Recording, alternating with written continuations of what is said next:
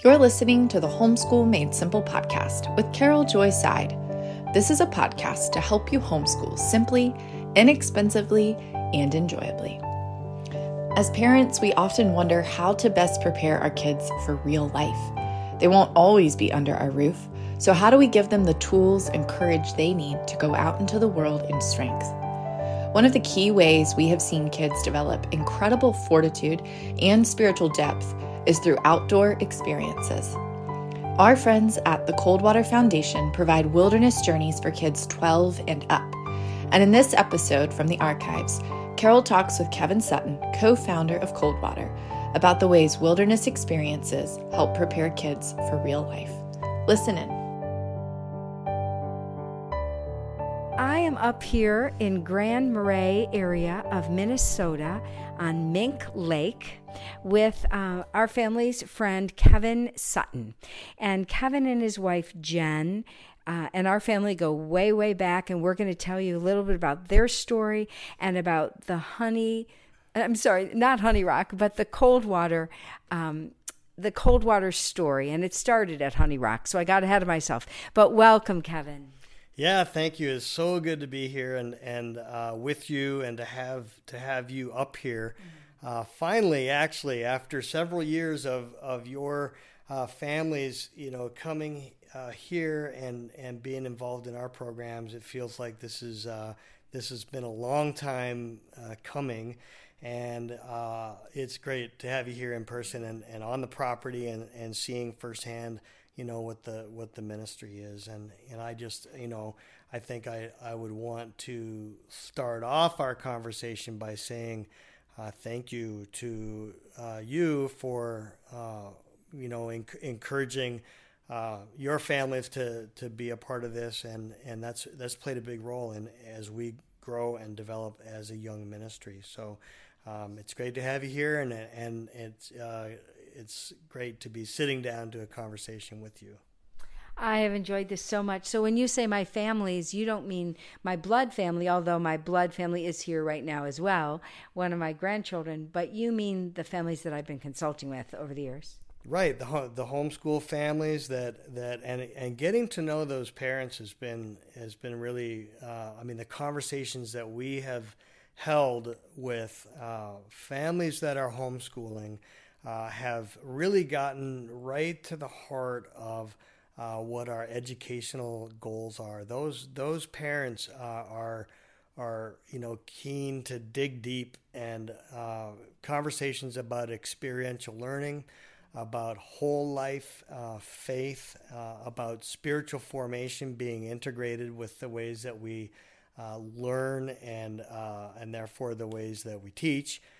In community, the conversations have been rich, and you can see it in the kids too. You can see they are an enthusiastic bunch of young people, and whether they are here on service team and involved in that 5-week program, which is them doing actually a lot of physical work and building and getting to know one another, or whether they are traveling right now through the wilderness, as I think we have probably 34 people out right now on trip, going through the wilderness in the Boundary Waters, getting to know one another and facing challenges. They're an enthusiastic group, so they've been a real joy to serve. Oh, I'm so glad. Well, so 34 people going through the wilderness, but they're not together. So explain kind of how the groups are set up, because we've got how many separate groups going? Yeah, so that's a great question. We have 4 groups out right now. We divide all of our campers into small brigades or small groups, teams. The most that we can take into the Boundary Waters is 9 people. So with every group that's out, we have 2 of our leaders and then 7 students. So that forms a group, and they're divided also into age groups. I think right now we have some 10 to 12-year-olds that are out, and we have some 12 to 14-year-olds that are out, roughly.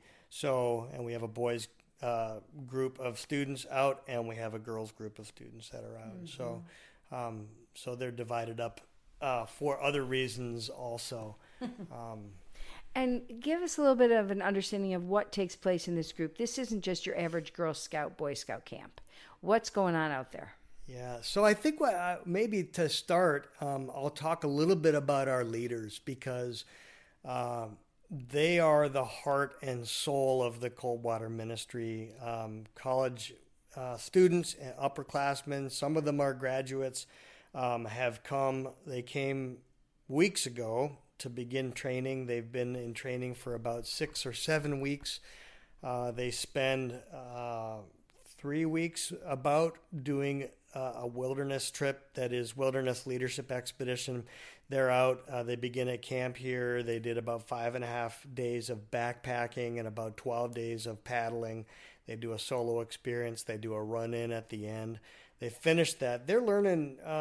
They're learning about themselves. They're learning to pay attention to what the Lord is doing in their lives. They're learning to express the ways that they would like to be together as a community, as a group. They're facing challenge, really the same challenge that everyone faces when you go into the wilderness. Challenge of wind, challenge of rain, of heat or cold, challenge right now of bugs out in the wilderness, challenge inherent with navigational problems, setting up shelter, making your own food.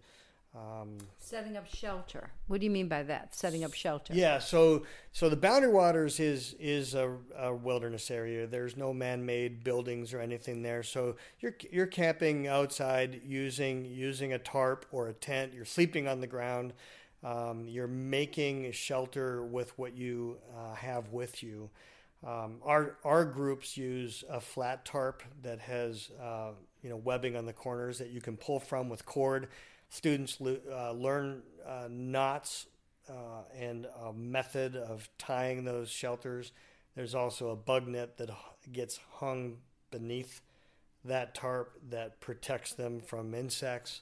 And they set that up, together, and they make camp for the night, and then they prepare their food, and they often will look back at the day and ask what happened in the day. What did we see in our team? What did we see in each other?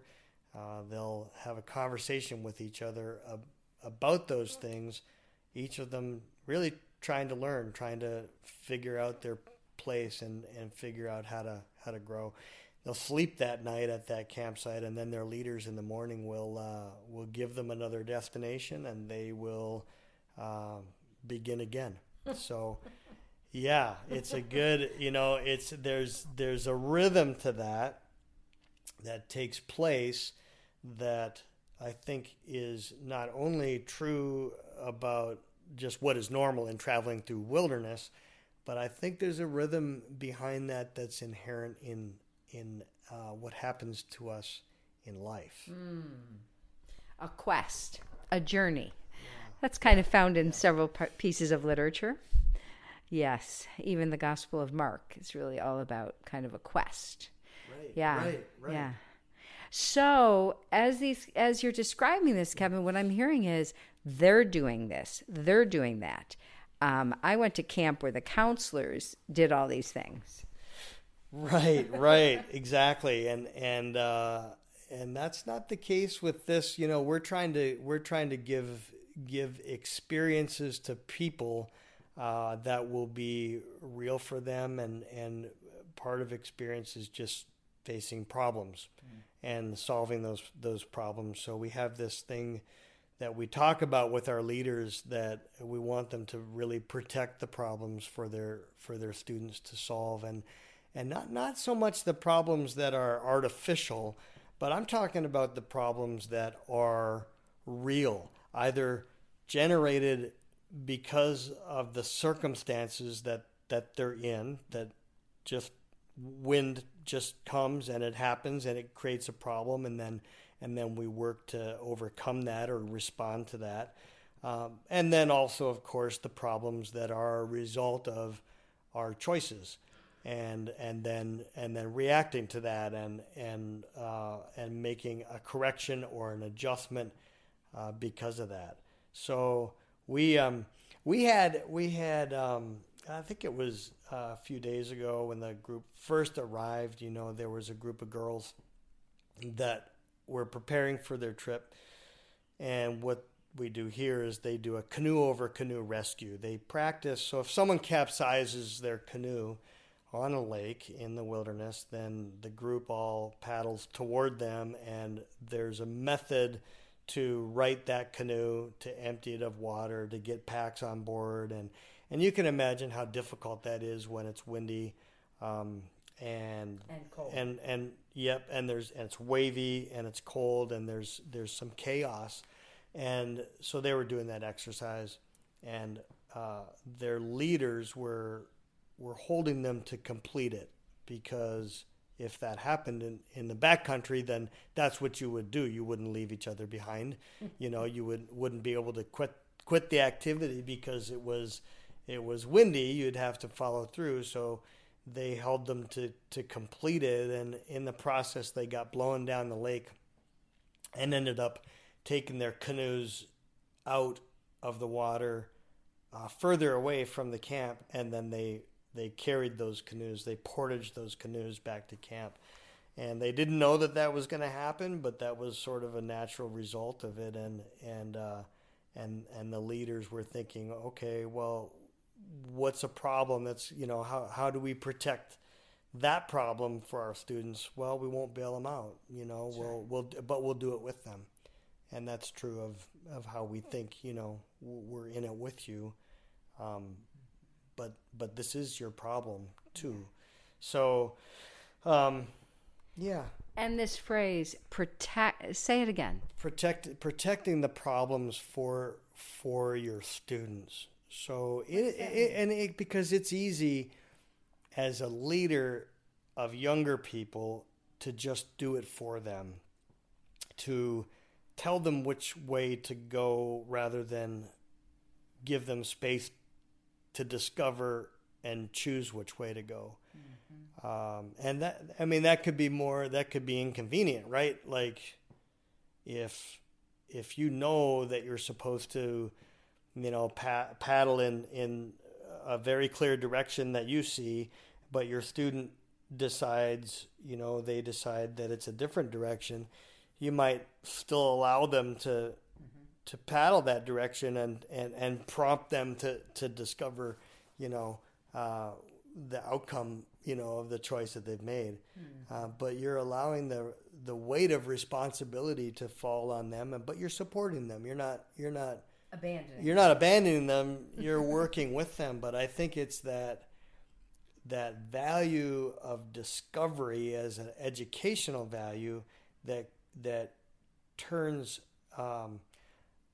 just an activity into a memorable educational moment that has lifelong outcomes. Yes. For us. Yes. And we're doing that all the time out there.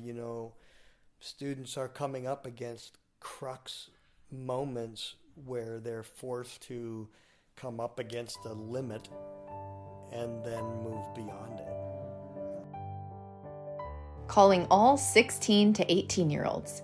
If you want to experience Coldwater Foundation in 2024, I'm happy to tell you they still have a few open spots on their trips for older kids. You can visit their website at coldwaterfoundation.org to learn more about their programs. You can even call someone at Coldwater to learn more and ask any questions you might have. Visit coldwaterfoundation.org today. Now back to the show. So yesterday, as we were talking with your sweet wife Jen and you and I, we were talking about this phrase that you taught me yesterday: from order to chaos or disorder to reorder. And you said that was the rhythm of experiential learning. So what is that all about? Yeah, I think it's a rhythm of life. Like, I think we want to be in, I guess, stasis, or we want to be just in balance, and we want things taken care of. We don't want to feel uncomfortable. We don't want to feel discomfort. We want things to go smoothly. We want things to be convenient. And so we order the world around us to be like that. And it always gets interrupted. Something always happens that interrupts our ordered world, and then we're forced to respond. And in these wilderness programs, that's a rhythm for sure.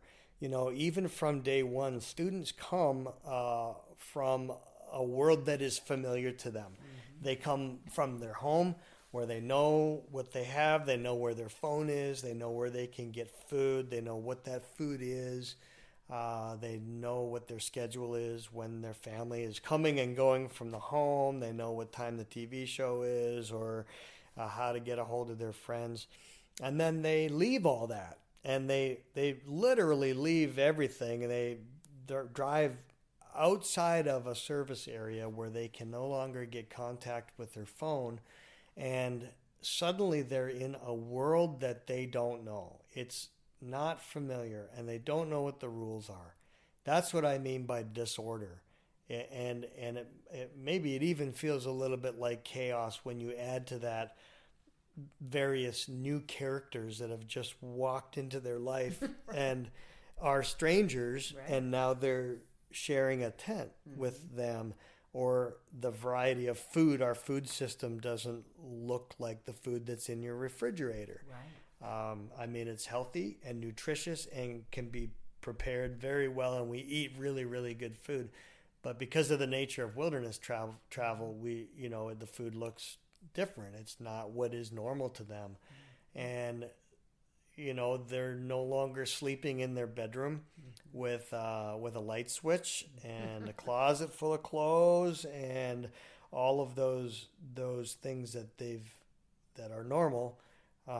They have only what they brought with them, what they've carried, and so it's actually total chaos for them. Some of them away from home for the very first time, and I don't mean visible chaos, although sometimes it is that. I think we pride ourselves in trying to keep an orderly camp, and the cabins are orderly, and a good clean camp is something that we expect. But interiorly, yes. Inwardly, yes. They are in chaos. Yes. They don't know. They're looking for signs of, how do I get back into balance? Mm-hmm. How do I regain some familiarity? Mm-hmm. And it's that kind of seeking to regain balance that sends a student looking for answers, asking questions, cooperating in an effort, to get things back, into order again. And so things are reordered, order, disorder, reorder. Mm-hmm. And I really believe in that as being like necessary for growth, necessary for us to learn and grow from the experiences that we're facing. And what about the faith piece in this? Because I've as we've been talking the past few days, there's a lot that this is all based really on a faith journey for these kids. Yeah, right. And that's where that's part of that, what holds us together. It's really, you're asking, what do I value? Mm-hmm. What do I look for when things aren't the way that they should be? What order is present in the universe that will help me? And we know that God created, He brought order out of chaos. Mm-hmm. That's what he did, and that's who He is. Mm-hmm. And so there's a pattern there to this that is really helpful, and just, in the same way, God did not abandon us to figure it out. He promises that he will be with us. You know, he promises that he will be close. He promises that he will take the burdens that we have, and he invites us to place our burdens on him. So, you know, he's made the universe to be ordered, and allows us to you know, seek him within it. So I think even just, you know, like how does this become formational?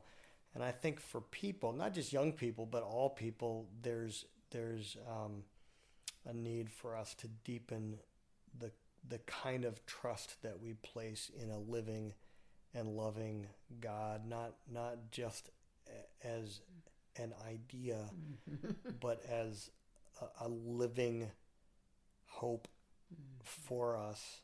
And there's no way to deepen trust or to deepen faith without the process of experiencing what it feels like to have to fully depend on our faith, to depend on God when we can no longer do it ourselves. And yes. I think we talked a little bit about that analogy of like someone who's on a rock and they're on the edge of a cliff and they're having to step back. So they're stepping and they're tied into a rope with a harness, and it's 100% like secure and dependable. And they have to step back until they're no longer standing on their own weight. All of their body weight is on that rope. And the feeling of doing that is fear. Even for people that have done that over and over and over again, there's that little bit of fear that comes, which is really a question. Can I depend on this rope? And can I depend and trust in the people that are holding it? Yes. And that feeling of fear is so close to that feeling of placing our faith and our trust in God when we don't know what the answers are. If he's reliable. Yeah, if he's reliable. And I don't think that we in our insulated lives, lives where everything is familiar and convenient and easy to get to, where many of the problems have been taken away, I don't think that we can really understand. We can't exercise that faith. Yes. Because it stretches us.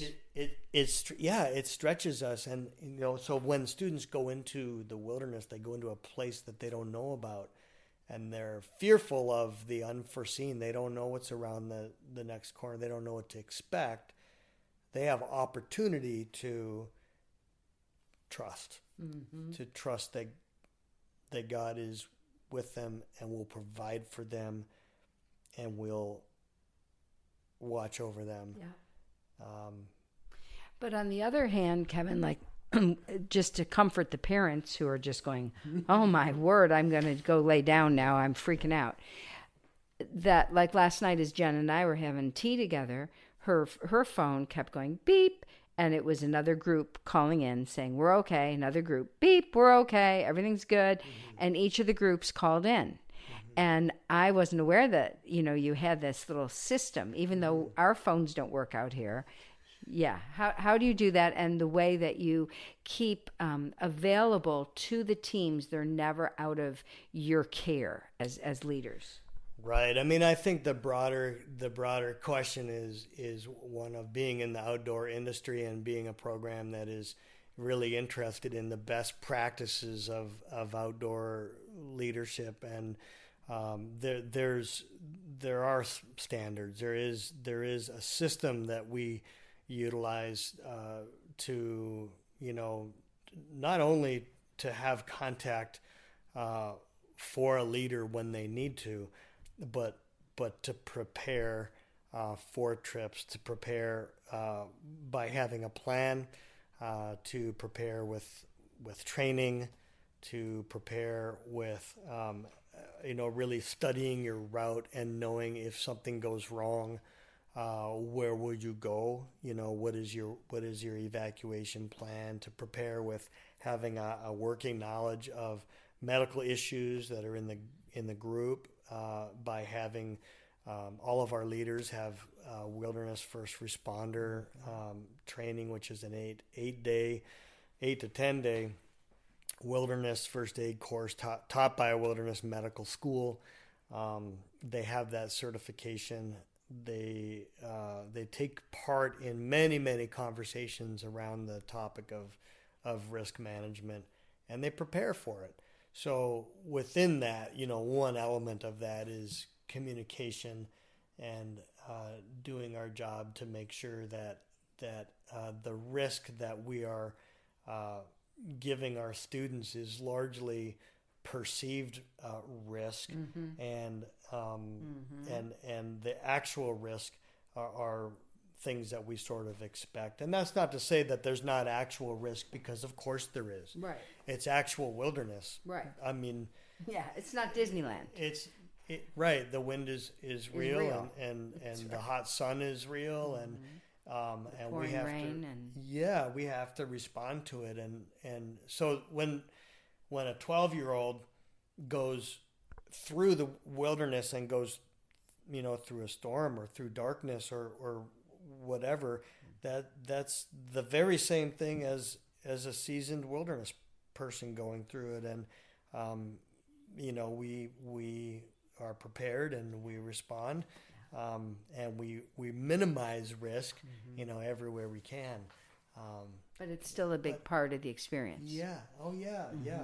You haven't sanitized the experience. No, we haven't, and that's a good thing. That's a good thing to step into that. And Amen. For sure. Thank you for joining us this week on the Homeschool Made Simple podcast. I'm Rachel Winchester, and before you go, I wanted to let you know that Coldwater still has some openings in their trips for older students ages 16 through 18. To learn more, you can visit their website, coldwaterfoundation.org. If you liked what you heard in this episode, we'd love for you to take a minute to leave a rating and review on Apple Podcasts or Spotify. Or if you just want to share it with a friend, that helps too. Be sure to join us next time as we help you homeschool simply, inexpensively, and enjoyably. Blessings.